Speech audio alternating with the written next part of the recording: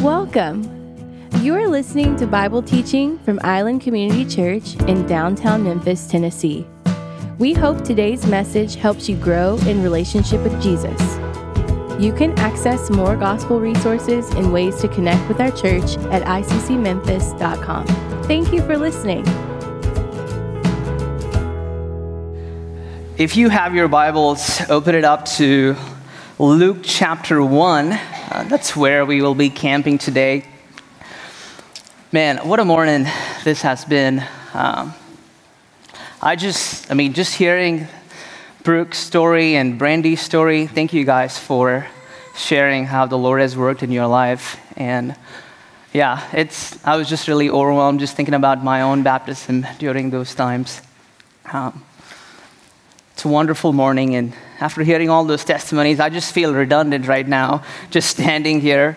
But I do have the mic, and I have 40 minutes, so let's go. Well, if you don't know me, my name is John, and I'm a member at ICC. I've been a member for about 7 years, and part of the pastor's training program here at our church. Really thankful for the elders, and just Jordan for the way you guys shepherd me and coach me to preach. This is not easy for me, being a non-native speaker, but thank you for so many of you guys who have prayed for me, come here and support. Really, really thankful. Last week, we just kicked off this series called Out of Darkness and Into the Light. Last week, Jordan taught about the people of Israel. We're sitting in the darkness of God's silence for about 400 years. This page in the Bible that separates the Old Testament and the New Testament represents 400 years of no voice of God, of no movement in redemptive history. And he showed us how the people were sitting in the darkness, hoping and longing for the arrival of the Messiah. And that in the first pages of Scripture, in the Gospel of Matthew, we see the promise. We see the promise that the virgin shall conceive, and you shall call him Emmanuel, for God with us. And that's what we were last week, out of the darkness of silence into the light of his presence. But this week, we're going to be camping out on an incredible story of a wonderful couple named Elizabeth and Zechariah. So if you have your Bibles, turn to Luke chapter 1. We will be reading from verse 5 to verse 25. Luke chapter 1, verse 5 to 25. This is the word of the Lord. In the days of Herod, king of Judea, there was a priest named Zechariah of the division of Abijah. And he had a wife from the daughters of Aaron, and her name was Elizabeth. And they were both righteous before God, walking blamelessly in all the commandments and statutes of the Lord.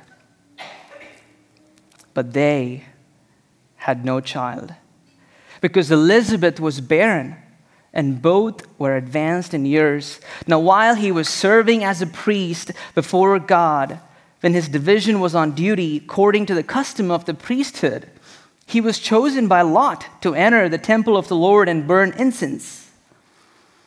And the whole multitude of the people were praying outside at the hour of incense. And there appeared to him an angel of the Lord standing on the right side of the altar of incense. And Zechariah was troubled when he saw him, and fear fell upon him. But the angel said to him, "Do not be afraid, Zechariah, for your prayer has been heard, and your wife Elizabeth will bear you a son, and you shall call his name John. And you will have joy and gladness, and many will rejoice at his birth, for he will be great before the Lord, and he must not drink wine or strong drink, and he will be filled with the Holy Spirit, even from his mother's womb. And he will turn many of the children of Israel to the Lord their God.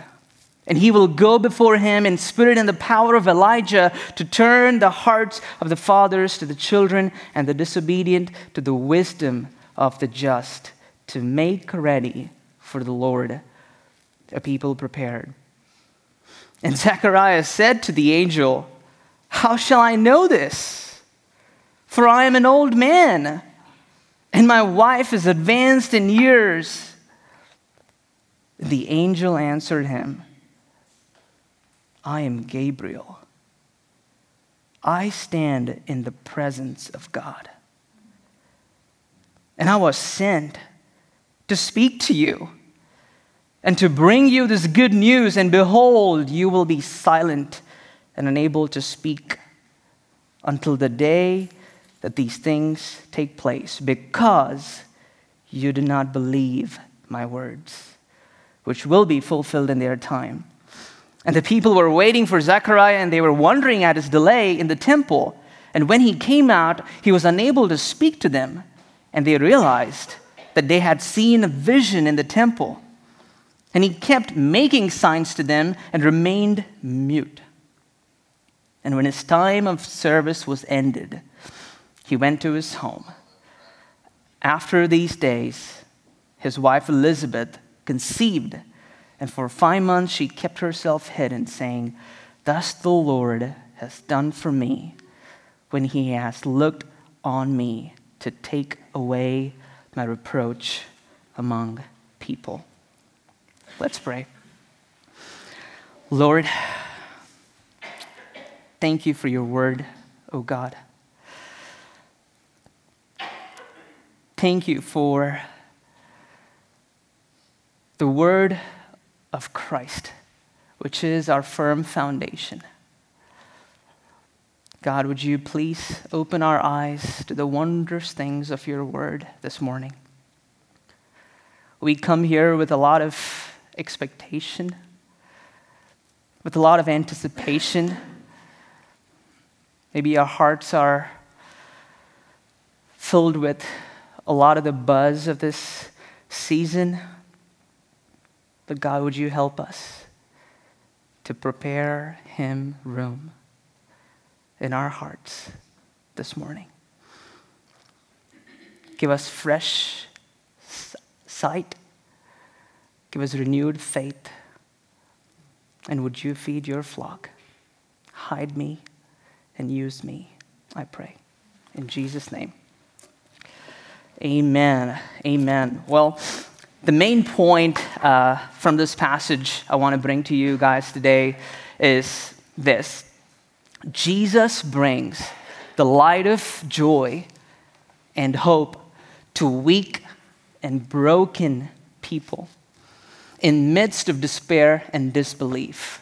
Jesus brings the light of hope and joy to broken and weak people in the midst of the darkness and disbelief. We're going to look at the lives of Elizabeth and Zechariah and see how, during the first Christmas, how do they respond to the Lord, to the promise of his son. So if you see in verse 5, you see, what does it say here? In the days of Herod, the king of Judea.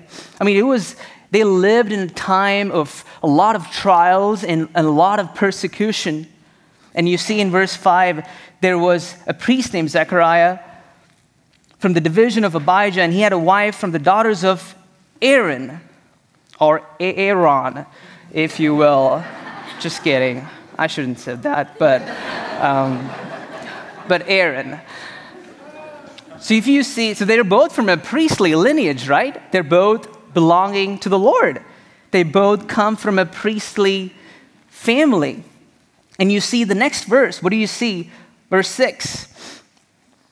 And they were both righteous before God, walking blamelessly in all the commandments and statutes of the Lord.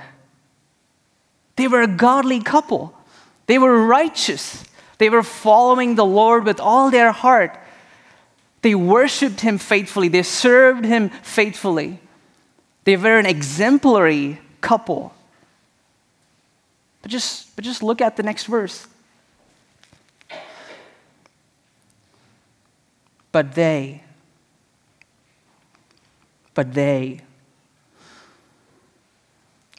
had no child because Elizabeth was barren and both were advanced in years. Regardless of who you are, regardless of how godly you are, there always exists a resounding but we, that shapes the trajectories of our lives. These two verses juxtaposed with each other just destroys the prosperity gospel right on its face. You could be the godliest people ever. You could be the godliest man ever. And you could follow your Lord all your life and end up having the worst life possible. And friends, that's the story of the Bible, right? That's the story of the Bible.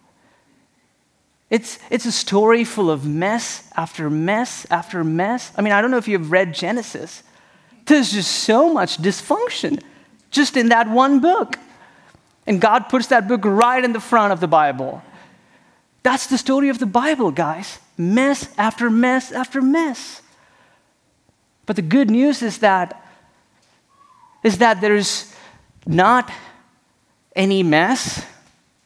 But the good news is that our God, Emmanuel, is with us in the mess. He's with us in the mess. And that's the gospel, guys. And that's the gospel, that we come to trust in Jesus, not for health, wealth, and prosperity, but to treasure him as your greatest treasure of all. And that he will be enough no matter what comes in your life. And that's the gospel. The gospel does not insulate us from suffering and pain, but promises his presence in it. And that's where we start this story. And as we look at the lives of Elizabeth and Zechariah, this becomes evident in their responses. And let's maybe first look at just Elizabeth individually and how her response was and what was God working in her life. You see how the Bible describes her in verse 7. She was barren. And she was advanced in years. And in verse 25, we see she was bearing the reproach among people. She was barren, she was old, and she bore the disgrace of barrenness. Man, I mean, for a first century Jewish woman, this was life altering. You know, in a culture, especially back in those days when motherhood was idolized as favor from God, barrenness was thought to be a curse from God. I mean, this would have shaped her whole worldview, friends. This would have just wrapped her whole identity up in this fact that she was somehow broken, that something was unfixable in her, that she was rather empty, that she was unworthy, even just questioning her own womanhood, wrought with guilt. And not only that she was broken, but also despair. She was advanced in years, year after year after year of prayers not being answered. Year after year after year of unfulfilled hopes and longings. I mean, we just studied the book of Lamentations, right? 5 chapters of this man who's lamenting But there's not even a single verse where God speaks. There's not even a single verse where there's the voice of the Lord in the book of Lamentations. Year after year of unfulfilled longings and hopes that just creates this disappointment that just eats away your faith and brings into despair and disbelief. And not only that, she bore the reproach among people. She was unwelcomed. She was ostracized. She carried this public shame of being less than everybody else. The shadows of disgrace and dishonor just followed her wherever she went. I mean, there's so many implications of that for our current age of cancel culture and social media shaming, but I just don't have time to go there. Maybe you find yourself in a similar place to her. Maybe you find yourself going through an experience of barrenness, physically, emotionally, spiritually, relationally, or maybe even financially. Maybe there's this deep sense of emptiness and guilt and this overwhelming sense of grief in your heart. Maybe you're feeling there's something broken in you and you just feel unfixable. Maybe feeling ashamed, isolated, and despairing. Ashley and I, we've been walking through a lot of barrenness ourselves, physically, emotionally, spiritually. This year particularly has been really hard. It's been really, really difficult. Sometimes you feel just like hopelessness and fear just constrict your faith, like a python just constricting its prey. We've not only felt the loss of a potential future, we've also experienced the heart-wrenching loss of life itself. There's been more days of weeping than rejoicing, honestly. There's been more days of tears than happiness. There's been more sense of loss than gain itself. And you just feel like, Lord, why have you abandoned us? You just feel even betrayed by God. And you just feel that the darkness won't lift from your life. When our prayers have honestly just been oscillating between how long, O Lord, to what now, Lord? What now? What do you do? What do you do when the lights in your life go out? Like, what do you do? Where do you turn to? Where do you turn to?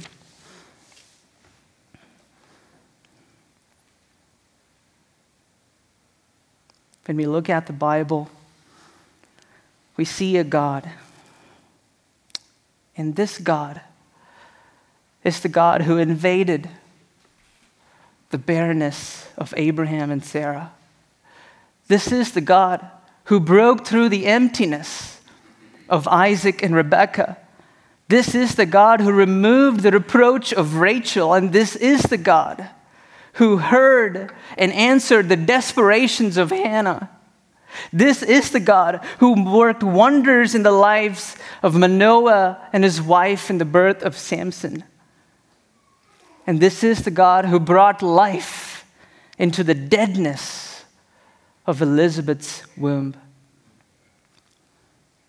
This is the same God, ICC, that can bring light and life into the dead and dark spaces of your life. This is the God that we serve, and this is the God that we worship. And you even see in this passage, what was the name that God gives to this child? What was the name? They name him John. Actually, they don't name him. God says, "You shall name him John." You know what John means? God is gracious. God is gracious. What a fitting name. 400 years of no movement, no voice of God. And here is the Lord sending a message providentially. I am the Lord gracious. Elizabeth, do you hear me? I am the Lord gracious. I have looked into your barrenness. I have seen your reproach. I have seen your brokenness. I am the Lord gracious. Not because they were blameless, not because they deserved a child, not because that they were great in parenting, but because I am gracious. He has looked at my reproach. He has looked upon me. In the barrenness, in the despair, and in the darkness, God sends a message. I am Yahweh, gracious. He has looked upon me. He has removed my despair. He has removed my reproach, O Elizabeths of ICC. He has removed your reproach. Do not despair. God is gracious. Your God is gracious. And He has invaded the barrenness of your hearts and lives. He is gracious. And you even see the response of Elizabeth in verse 41 to 44. You see when Mary comes and visits Elizabeth, what does she say? What does she say? She's looking past her own blessing and she's looking to Jesus. Blessed is the fruit of your womb. And why is it granted to me that the mother of my Lord shall come to me? Elizabeth, though begetting a miracle child herself, looks past beyond her own story to look at the unbegotten Lord, Jesus Christ. And that's where she finds her joy. And that's where she invites Jesus into her life. Joy. Her joy was not in the blessing of a son. Her joy was in the blessed Lord, her Lord Jesus. Jesus brings the light of joy and hope to weak and broken people in the midst of despair and disbelief. Now that we have looked at Elizabeth's life, let's look at Zechariah's life. Let's see how God was working in his life. You know, you see, especially in the first beginning parts of where we read, Zechariah is serving as a priest. And this was a once-in-a-lifetime opportunity for a priest to go into the temple and offer an incense. There were 18,000 to 20,000 priests at that time in Israel. And they did this whole casting of lots, and they selected Zechariah. Providentially, God selected Zechariah. And this opportunity, after this opportunity, Zechariah goes into the temple to offer this incense. And we see there are people praying outside. And Zechariah has the shock of his life. He's petrified at this vision, at this angelic visitation. And we see in verse 13, the angel says, "Do not be afraid, Zechariah, for your prayer has been heard. For you will bear a son, and you shall name him John." And the angel gives the purpose and the vision statement and the mission statement for John the Baptist. And you know how Zechariah responded? Turn with me to verse 18 in chapter 1. Verse 18. Let's look at Zechariah's response. "And Zechariah said to the angel, 'How shall I know this? For I am an old man, and my wife is advanced in years.'" I'm an old man. Angel, my wife is pretty old too. I mean, even in the same chapter, you see the same angel going to Mary and proclaiming that Mary will bear a son. And what was Mary's response? In verse 34, let's see, what was Mary's response? "And Mary said to the angel, 'How will this be, since I am a virgin?'" Similar, right? But Mary, in the end, gets praised to be the blessed mother of the Lord, but Zechariah gets judged and is mute. On the surface, it does look like pretty similar responses. But when you truly look at those expressions and responses, you see, for Mary, it was at the core of her heart, it was faith-seeking understanding. How shall this be? But for Zechariah, on the other hand, it was disbelief, seeking proof. How shall I know this? I'm too old. For Mary, it was faith that was seeking understanding. And Zechariah, it was disbelief, seeking proof. And even in verse 13, what does it say here? "Do not be afraid." And the angel said to him, "Do not be afraid, Zechariah, for your prayer has been heard." For your prayer has been heard. Gosh, Zechariah prayed, but yet truly did not believe that the Lord could actually answer his prayers. His lips uttered prayers, but his heart harbored unbelief. I mean, isn't that so many of us today? We all pray, but do we really believe that God can answer our prayers? Like deep down, honestly, ask yourself this question. Do you really believe that God could answer your prayers? We sometimes just pray and just go on with our lives as if we're practically atheists, that God doesn't exist, or maybe even functionally deists, that there might be a God, but he's not a personal God, that he's not involved in my life. What are the prayers in your life that you have stopped praying? What are the prayers in your life that you've stopped believing that God could answer?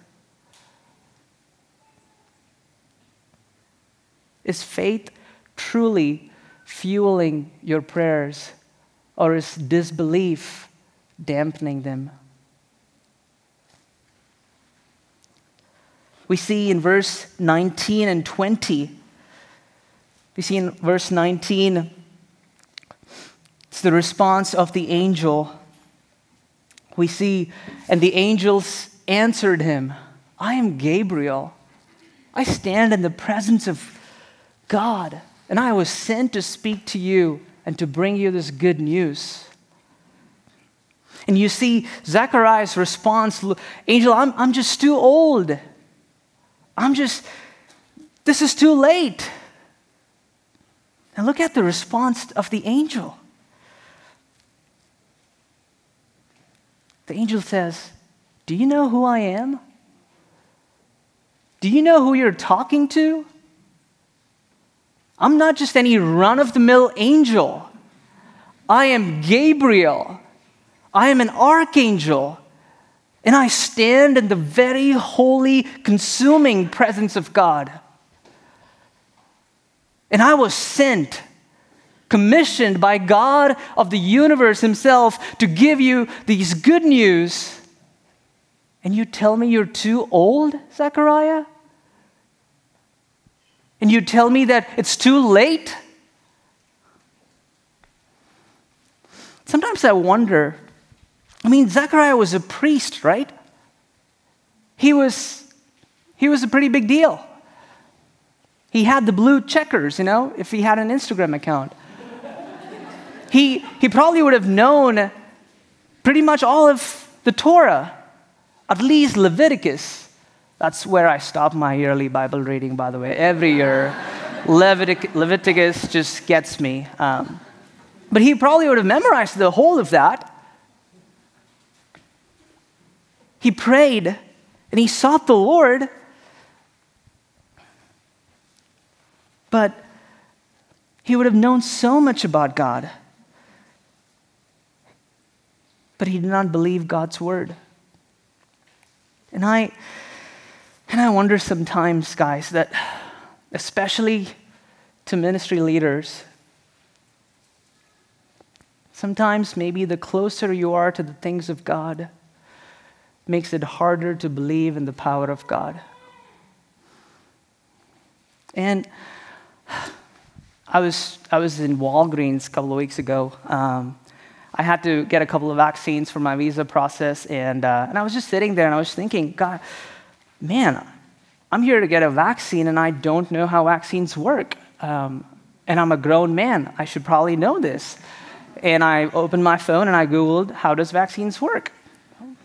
And I found out, fascinating, guys, that they actually give you the virus to help build immunity to keep you from the real disease. And I was like, gosh, I'm going to get the virus right now. And that explains why I've fallen sick every single time after the flu shot. And it was just a moment, guys. We all have moments. For me, it was in Walgreens. And as I got this vaccine, and I was just thinking, isn't that so true of our spiritual walk? Just enough of Jesus, just enough of church to keep you from a real relationship with Jesus. Just enough of activities to keep you from fully surrendering to Jesus. Just enough of facts and knowledge. And we just heard the testimonies. Just enough of knowledge of God to keep you truly from faith in God. Isn't that so true? And that's my biggest concern to the Bible Belt South.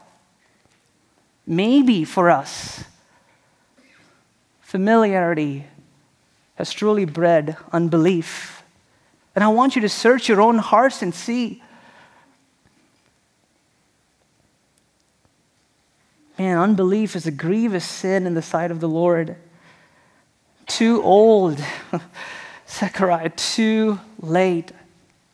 Zechariah was consumed with his own weakness. He was just consumed with his own weakness rather than the power of God. He was just absorbed by his own impotence rather than God's omnipotence. It was not a facts problem, right? He was a priest. He knew everything. It was not an intellectual problem, but it was a faith problem. He knew so much, but yet he disbelieved in God. Do you guys remember Abraham and Sarah? They were also barren. And look at Abraham's response and how the Bible actually describes Abraham's response in Romans 4. It says he did not grow weak when he considered his own body or the deadness of Sarah's womb, but grew stronger in faith as he gave God the glory. That God was able to do what he has promised. That God was able to do what he has promised. That he was fully convinced. He was fully convinced that God was able to keep his promises. True faith, guys, it's not grounded in your worthiness. True faith is grounded in God's trustworthiness. Genuine faith is not grounded in your abilities or potency. It's grounded in God's omnipotence.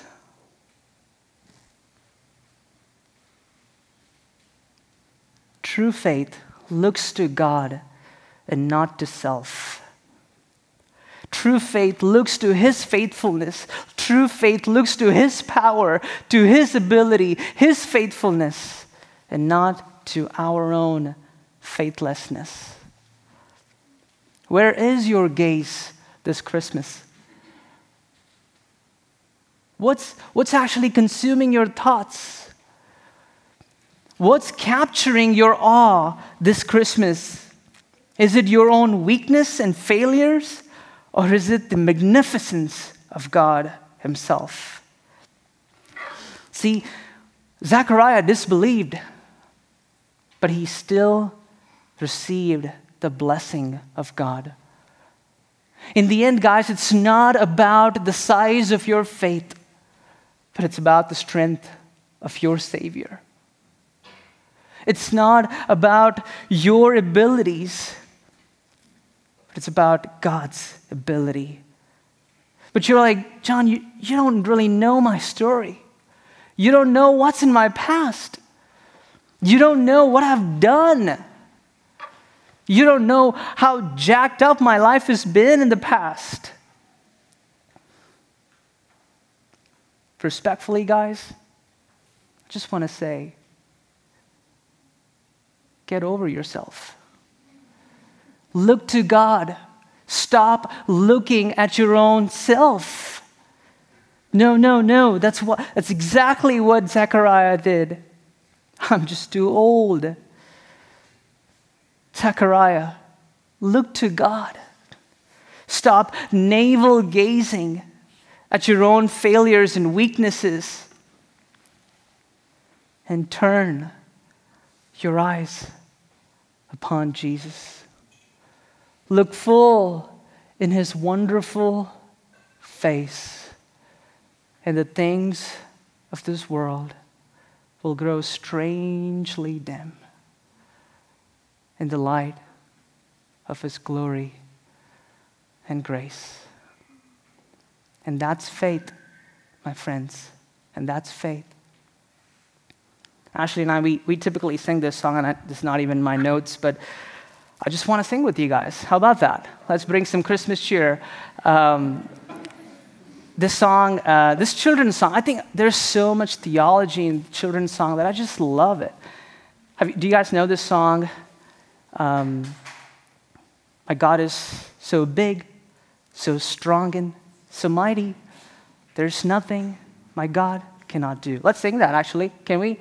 My God is so big, so strong, and so mighty. There's nothing my God cannot do. Again. My God is so big, so strong, and so mighty. There's nothing my God cannot do. The mountains are his, the valleys are his, and stars are his handiwork too. My God is so big, so strong, and so mighty. There's nothing my God cannot do. That's your God. That's your God that you sang about. He is so big. He is so mighty. The mountains are his. The valleys are his too, friends. Look at the stars that are his handiwork too. He's so big. There's nothing my God cannot do. And there's nothing that your God, oh Zechariah, cannot do. And we see that the beauty of the first Christmas, that Zechariah moved from a place of disbelief to hope. After John was born, Zechariah truly responds in hope in this great song. If you turn with me to verse 67, you see this beautiful song that Zechariah sings after his mouth has been opened. In this song, we see his hope is not in his son, John, but the Son of God, Jesus himself. Look at the song. Look at how Zechariah is totally focused on Jesus and not on his blessing. In verse 68, you just see the names of Jesus he writes this song about. In verse 68, he says, the Lord God of Israel, the Lord who is visited, the Lord Redeemer of his people. 69, the horn of salvation, the root of David. 70, the promised Messiah, the fulfillment of all prophecy. 71, the Savior. 72, the mercy giver, the promise keeper, the Lord who remembers his people. 73, the covenant keeping God, the deliverer from our enemies. 74 and 75, the one who is worthy of worship. 76, the most high God. 77, the Lord of salvation, the forgiver of all sins. 78, the merciful high priest. 79, the light of the world. For all those who sit in darkness. The light of the world for all who sit in darkness. Hope has a name, and his name is Jesus. And you see how Zechariah's faith was moved from his own navel gazing to God gazing, to the hope that he found not in his blessing, but in Jesus himself. God brings the light of hope and joy to broken and weak people like you and me, to bring us from despair and disbelief. And I conclude, 2,000 years ago, when Jesus was hung on the cross, there was cosmic darkness that that enveloped the earth. And at the cross, Jesus sat in the darkness, in the shadows of death, bearing your reproach, bearing your unbelief, bearing your sin. Jesus bore the divine wrath of God so that you and I might be free from our sins and unbelief, so that you and I no longer have to carry your reproach, so that you and I no longer have to bear the brokenness of our sins. Jesus hung on the cross in the darkness so that you and I may no longer have to sit in the darkness of pain and unbelief. I love this verse, in Romans 8, he who did not spare his own son, but gave him up for us freely, how will he not? How will he not, OICC, how will he not give us all things graciously with him? You know, there's this quote. Of course, the sermon is not complete if there is not a Tim Keller quote, so I put a Tim Keller quote in it. If Jesus did not abandon you in his darkness, in his ultimate darkness, why would he abandon you now in yours? When Jesus was abandoned by God himself, Eloi, Eloi, lama sabachthani. Why, God, my God, why have you forsaken me? If he did not abandon you in his darkness and ultimate forsakenness, why do you think that he would abandon you in yours? Because there is a cradle, you can be sure that God is committed for your good, no matter where you are in life today. Because there is a cross, you can be sure that suffering and pain will always lead to triumph. Because there is an empty tomb, nothing is impossible with God. Nothing is impossible with God. Let's bow our heads and close our eyes and ask the band and the prayer counselors come up front. I'm just going to ask you a few questions to respond.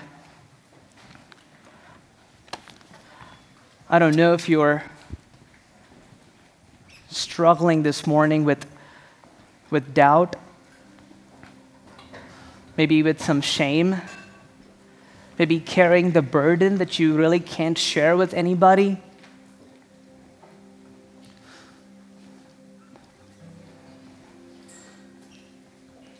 Maybe you're just struggling with doubt this morning. And I want to encourage you. The Lord welcomes doubt. Lord, I believe. Help me in my unbelief. Maybe you've been in church all your life, but you've never really surrendered your life to Christ. You know all things about Jesus. Maybe you've never truly given yourself to him and trusted him as your Savior. Maybe you're like the elder brother who was in the house of the Father, but ultimately rejected him. Do you know him? Not just about him. Do you know him? And maybe you're here thinking, man, all this faith stuff it's just credulity. It's just naive. I want to ask you, what is the object of your faith? Faith is not just the absence of reason, friends. Faith goes beyond reason to full reliance and trust upon Jesus himself. What is the object of your faith? And I don't know if this is your first time or your millionth time being at church. But if you've never believed in Jesus, but if you've never truly surrendered your heart to him, I want to invite you to turn away from looking at yourself. You don't have to fix yourself before to come to the Lord. That's why we have the cross for. So I want to invite you to turn away from yourself, to turn to the cross, turn to your Savior, turn to Jesus, who welcomes you into his presence, where there's mercy and pardon for all of your sins, for all of your shame, for all of your reproach. There's mercy and pardon. This very well could be the day of your salvation. This very well could be the day that you come home to Christ. Run to Christ. Run to your Father who's waiting and watching for you. If you've never believed him for the first time, here we are. There's men and women here up in front. We would love for you to come forward. And if you're saying yes to the Lord, what a celebration that would be. We even have a baptismal here. We might get you baptized. What a day of celebration would that be if you say yes to the Lord. Or if you're just struggling in your faith, just come to one of us up front. And we would love to pray for you and walk with you, no matter where you are in your despair or unbelief. Because in His presence, no darkness can live. Let's pray.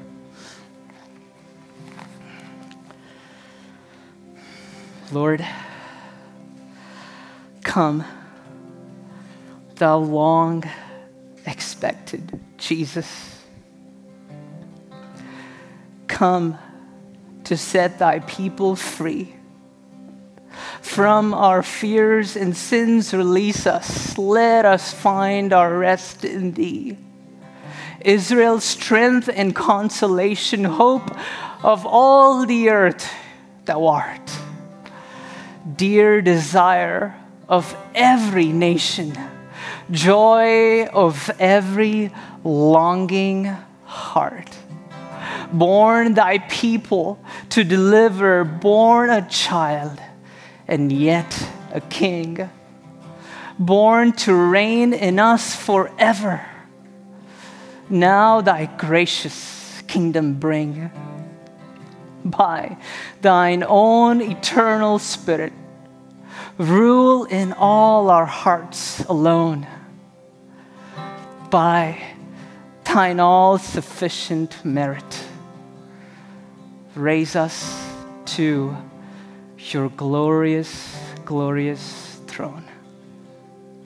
Do it, Lord. Do it. We pray in Jesus' name. Merry Christmas. Thanks again for listening to this Bible teaching from Island Community Church. We want to encourage you to join us for worship in person soon. No podcast can replace God's good design of gathering with other believers in a local church. For more gospel resources and ways to connect with our church, visit us at iccmemphis.com. We offer a prayer of blessing for you from Romans 15:13. May the God of hope fill you with all joy and peace in believing, so that by the power of the Holy Spirit you may abound in hope.